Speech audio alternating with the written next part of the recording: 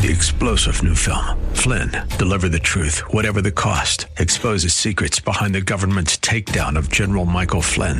Flynn knew what the intel world had been up to. He ordered the first audit of the use of contractors. This set off alarm bells. He told the truth. He was the most dangerous person for Donald Trump to hire. They had to get rid of Flynn.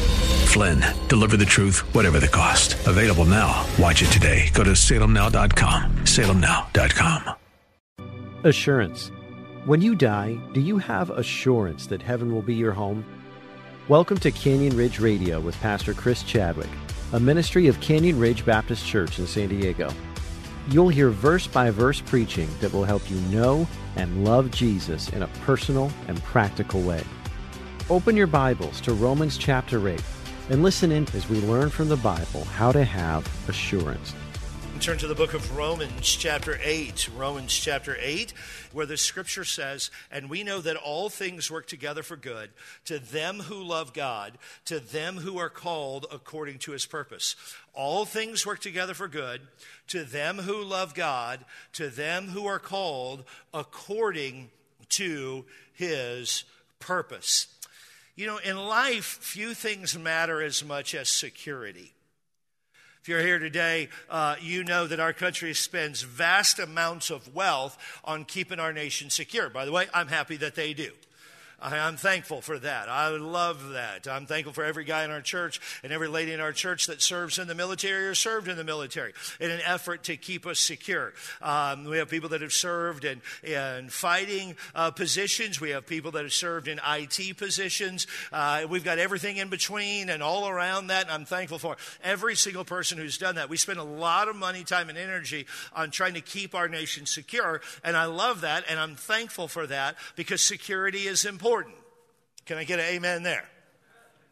Our city spends money on keeping our cities secure, and I'm thankful for that. I was on a ride-along on Thursday night up with my division. I'm a police chaplain. If you ever hear me say I'm a cop, I'm not really a cop. I'm just a chaplain, and I know a lot of cops. So somebody said last week, "You said you're a cop." Well, technically I'm not, but in my heart I am. So that's what we're going with. But we spend a lot of money there. And then people will spend money themselves on things to bring security to their own life. I won't ask you to raise your hand because we don't want you to know, but how many of you have a security system at your house? And then people put security systems in their cars. And you have locks on the doors of your house. If you don't have a lock on the door of your house, please let us know. Our youth group will raise money.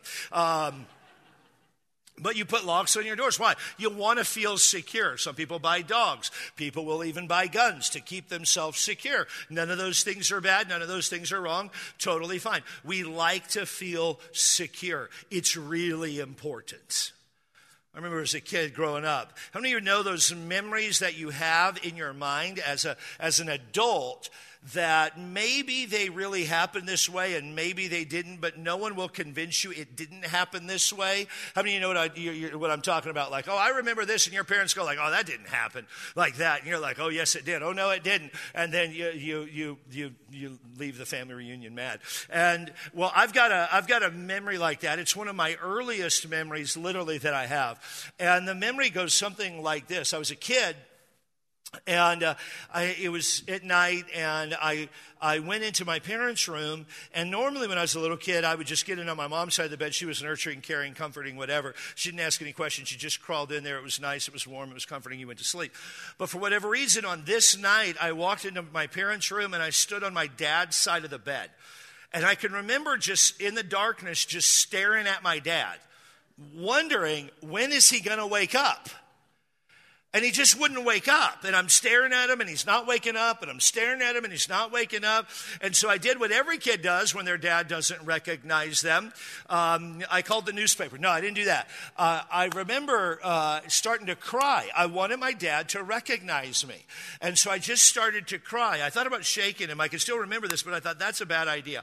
And so, because when you're a kid, you know, your dad's the world's strongest man. And so I just started crying. And eventually my dad woke up. up, and he looked at me and he said, never called me Chris. I don't know if he's ever called me Chris hardly in my entire life. It's always Christopher. And he looked at me and he said, Christopher. And my dad's got a real deep voice. He's got the face and voice for radio. I mean, he does. He's got a radio voice if you've ever heard him. And he's like, Christopher. I said, yeah, that's me. What's wrong? And I just stared at him crying. And he looked at me and goes, are you scared? And I shook my head that I'm scared. And he said, okay, get in bed with us. You can sleep with us. He had to scoot over because when you're 17, you need more space.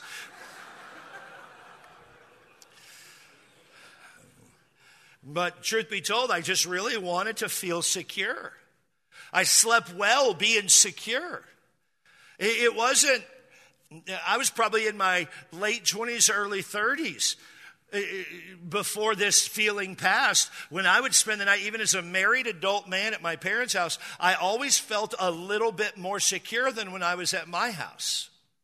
Because my dad had the watch. My dad's watching out for us.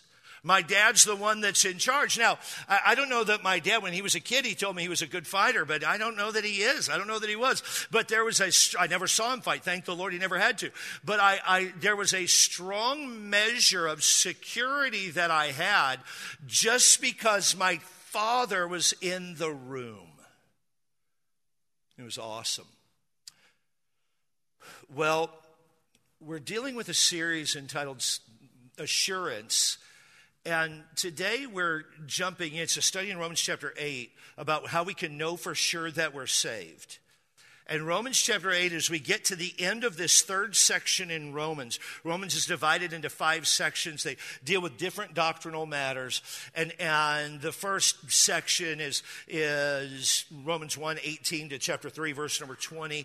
And it's doctrine of sin and judgment. Romans 3:21 to 5:21 is 2.5 chapters, and it deals with doctrine. And then we come to our passage, or our section of Scripture, that is Romans chapter 3:20 or chapter 6, 7, and 8. 5:21 is the last verse, and then goes 6, 7, and 8. And so we're coming to the end of this division of the book of Romans, and we have 2 more to follow. And Paul is dealing with this reality or this concept or this need of security in the life of the believer.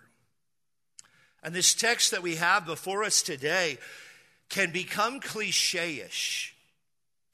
Matter of fact, if you maybe go to like Hobby Lobby, you might even see this verse painted on, mass-produced on some canvas, and people put it in their house, and we know all things work together for good, and there might be an ellipsis after that or before it, however it is, but it's a very well-known verse, and people almost, if we're not careful, we could almost treat this like it's a cliche. We can treat verses of the Bible like they're a cliche. Well, what do you mean a cliche? That we say it so regularly that we don't understand what it means. We just kind of go with the flow of what we think it means. And listen, I'm not opposed to saying Bible verses regularly. I hope that you do that. I hope that that's a regular part of your life. But we need to understand what this verse is really talking about, because this passage is I would say, a glorious promise for mankind. It's staggering how awesome this passage is. Some people would actually call it breathtaking. It's as one author referred to it as being heavy laden with the gold of divine truth. I mean, this passage that we're going to study today is precious beyond compare. It's a comfort when it seems there is no comfort. It's unbelievable, I would submit to you, the promise that we have. And here's what it is. The believer can rest in perfect peace, knowing their salvation is secured by the power of God. The believer can rest in perfect peace, knowing their salvation is secured by the power of God. We're secured by the power of God. My salvation is settled by the power of God. And so we see in our text of Scripture, verse number 28, 3 words that change everything. And we know. This is such a vital passage, and these words introduce this thought as we continue from verse 26 and 27. And we know, in addition to what 26 and 27 are saying, and we know. I want you to understand this morning that you can have confidence in your security. And we know. The word "and" here, Paul is continuing this idea from verse 26 and 27, and he's talking about the promise of God. And we know this, that there are general promises of God that are beneficial to all mankind. General promises of God beneficial to all mankind.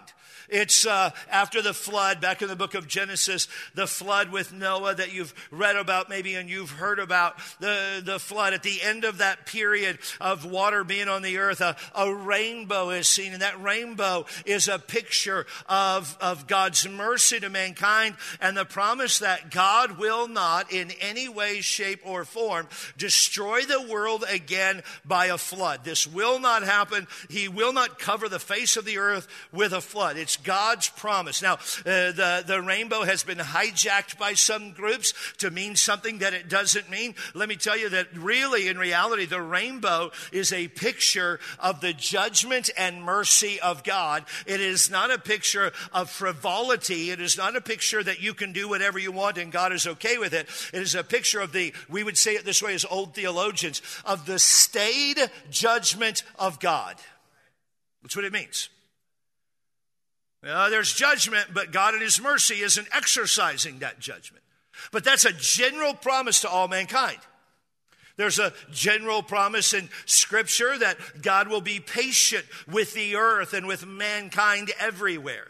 Romans chapter 2, verse number 4, the Bible says, "Or despisest thou the riches of his goodness and forbearance and long suffering, not knowing that the goodness of God leadeth thee to repentance?" 1 Peter chapter 3, verse number 20, which sometimes were disobedient when once the long suffering of God waited in the days of Noah while the ark was preparing, wherein few, that is 8 souls were saved. There's just some general promises of God where all mankind is benefited.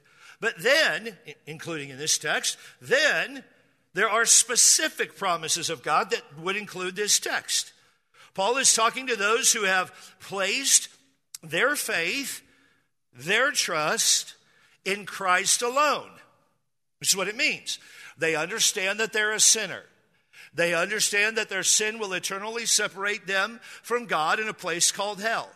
They understand that Jesus Christ died on a cross for their sin, and they have put their faith and trust in the work of Jesus Christ as he paid the penalty for their sin.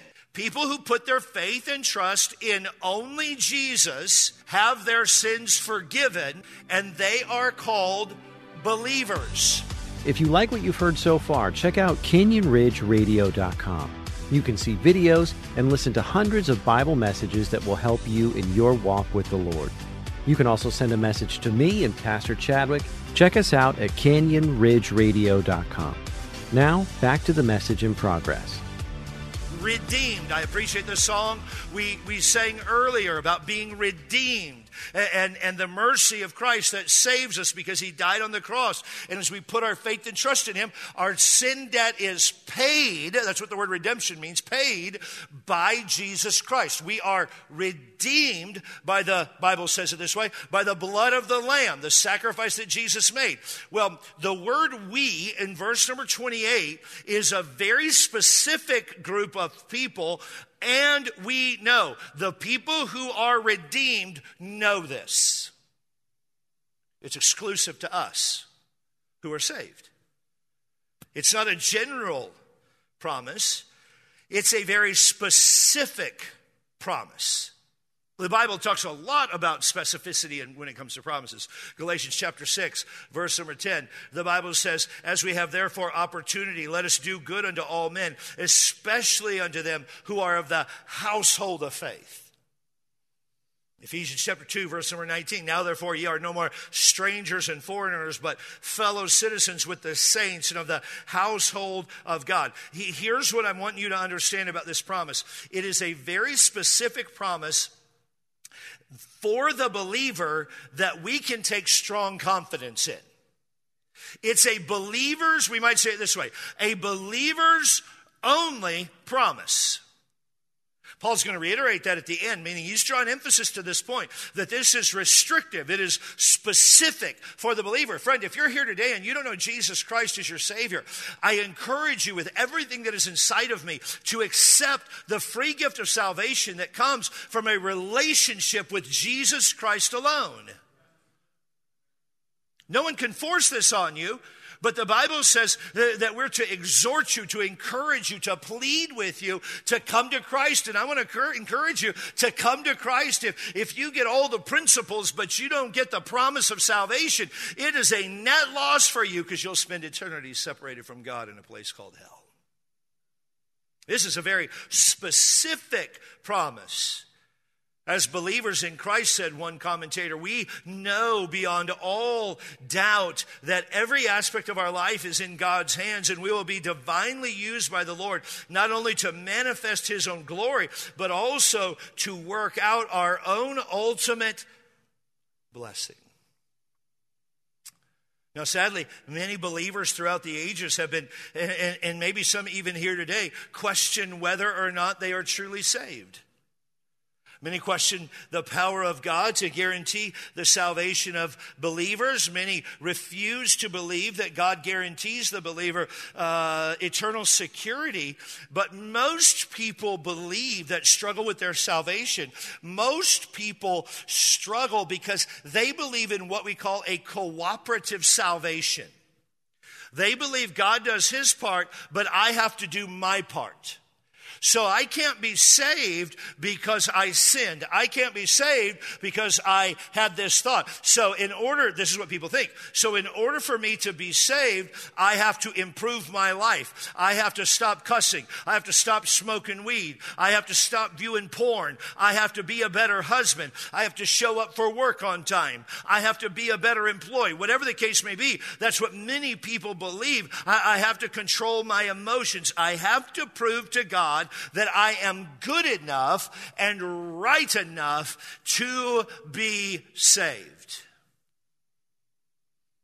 Friends, that kind of thinking finds no support in Scripture. None. And leaves one questioning every aspect of their salvation. People often agree that God would never fail them, but they think that they would fail God. Let me say this with emphasis. You need to write this down. Salvation is a work of God alone. It's a work of God alone. You didn't do anything to get it, and you can't do anything to keep it.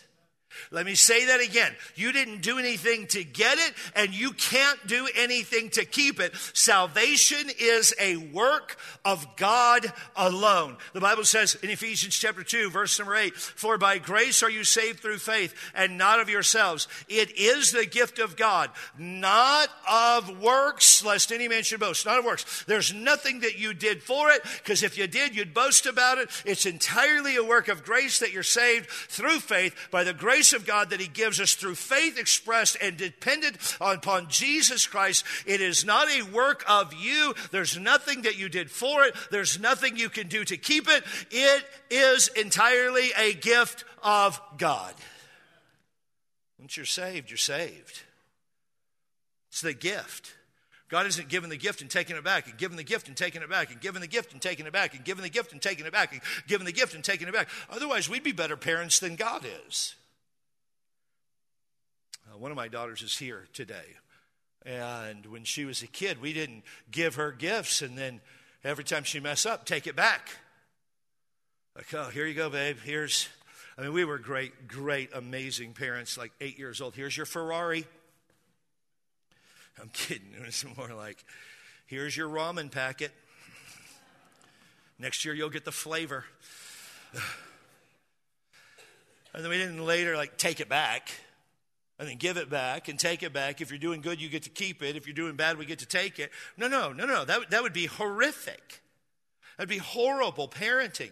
It would be draconian on every level. It would keep their faults and their failures always before them. I'm thankful that we have a God who is a perfect parent, who gives, and when he gives, he doesn't give and get back. He's not manipulating behavior, but he is pointing us to his majestic wonder and grace that is an eternal gift for mankind who will express faith and trust in Christ alone. We have confidence in our security. I want you to notice verse 28 as well, 28b. I want you to notice the extent of our security.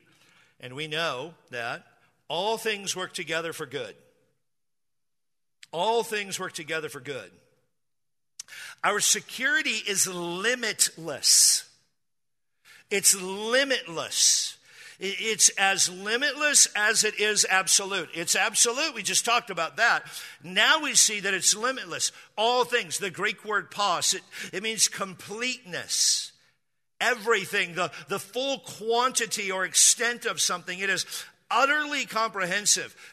It is full ranging. It has no qualifications or limits. The word, all things, the Greek word pas, there's no context that allows there to be any restriction. There's no context that allows there to be any conditions. God is not saying only those things that I bring into your life will work together for good. God's not saying that. God's not saying that only those things that you did with a good heart will work together for good. God is saying all things. It's inclusive in the fullest possible sense. Nothing, absolutely nothing on heaven or earth will be able to separate us, Romans 8:39, from the love of God that is in Christ Jesus our Lord. All things is limitless. There's no qualifier. Well, Pastor, I would have to say that it's probably all godly things. Well, there's words for that. And he didn't use them. Well, I would say that he means like all nice things. There's words for that. He didn't use them. The Bible is inspired by God. It's not as though God's up in heaven going, I could have used that. Maybe I should have. No, if the Bible was written by man, we might have an argument to go, well, maybe not. No, the Bible is inspired by God. It's literally God-breathed. It is written 100% perfect. Can I hear an amen at a quiet Canyon Ridge crowd? It's 100% perfect on every single level. And the Bible says all things. God is not saying in this text that, and Paul is not saying that God prevents his children from experiencing things that can harm them. Matter of fact, God either causes or allows everything to happen in your life. Let me say that again. God causes or allows everything to happen in your life. You engage in sin, God allowed it. There's things that God causes that are good, often good. There's things that God causes. We can look at Job's life. We can look at Paul's life that are bad. We can look at Hebrews, which we will in a moment, and we'll see that. Paul's not saying that God prevents his children from experiencing things that can harm him. He's rather attesting that the Lord takes all that he allows to happen to his children, even the worst of things, and ultimately turns those things into a blessing. A blessing. 2 Corinthians chapter 4, verse number 15, the Bible says, for all things are for your sakes. Paul talking to the church at Corinth, the Christians that were part of the church at Corinth, and he says, all things are for your sake, that the abundant grace might through the thanksgiving of many redound unto the glory of God. For which cause we faint not, but though our outward man perisheth, the inward man is renewed day by day. And then verse number 17, here's Paul writing, our light affliction, which is but for a moment, worketh for us a far more exceeding and eternal weight of glory. You got to remember when Paul, the author of that text, says for our light affliction, this guy who wrote that was an apostle. He had been a persecutor of the church. He had been a Pharisee. He had been the highest level of Pharisees, like the religious elite of the day. I mean, that was this man, the Apostle Paul. And the Apostle Paul so clearly and so powerfully writes that our light affliction, which is but for a moment, worketh for us a far more exceeding weight of glory. And this Paul, who'd been a Pharisee of Pharisees, when he became a Christian, his wife and his family, we believe, had a funeral for him. They literally considered him dead when he wasn't dead. They rejected him. The family business was closed off to him. The family funds were closed off to him. He lost everything when he became a follower of Jesus Christ, everything tangible. When he became an apostle of Christ, he became a follower of Christ and called to be an apostle. He calls himself the least of the apostles because he persecuted the church. The Apostle Paul began to serve the Lord and write books of the Bible. He didn't know they were books of the Bible, but they've been canonized, and he has great impact in the world, in the first century world, and he's starting churches everywhere he goes, but he's not doing it without persecution. You've been listening to Canyon Ridge Radio with Pastor Chris Chadwick. Before we go, if you have any questions about what it means to be a Christian and how to go to heaven after you die, we invite you to visit our website, CanyonRidgeRadio.com, for more information. We hope this episode of Canyon Ridge Radio has been an encouragement to you. Canyon Ridge Baptist Church is a growing church located in beautiful San Diego, California. If you're in the San Diego area, make plans to visit us this Sunday at 8:30 a.m., 10:30 a.m., or 5 o'clock p.m. at 6866 Linda Vista Road. For more information about our church, our pastor, or how to know Jesus as your Savior, visit our website at CanyonRidgeRadio.com.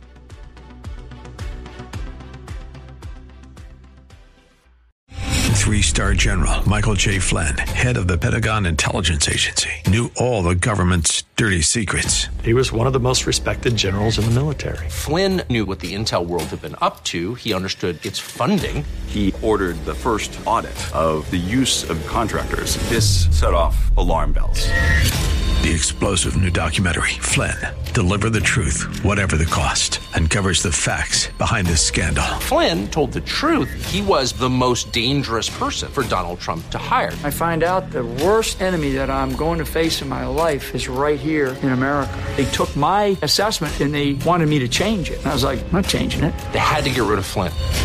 With in-depth interviews, archival footage, and never-before-seen personal records of the man behind the headlines. I just felt like I was drowning. Flynn, Deliver the Truth, Whatever the Cost. Available now. Watch it today. Go to salemnow.com. salemnow.com.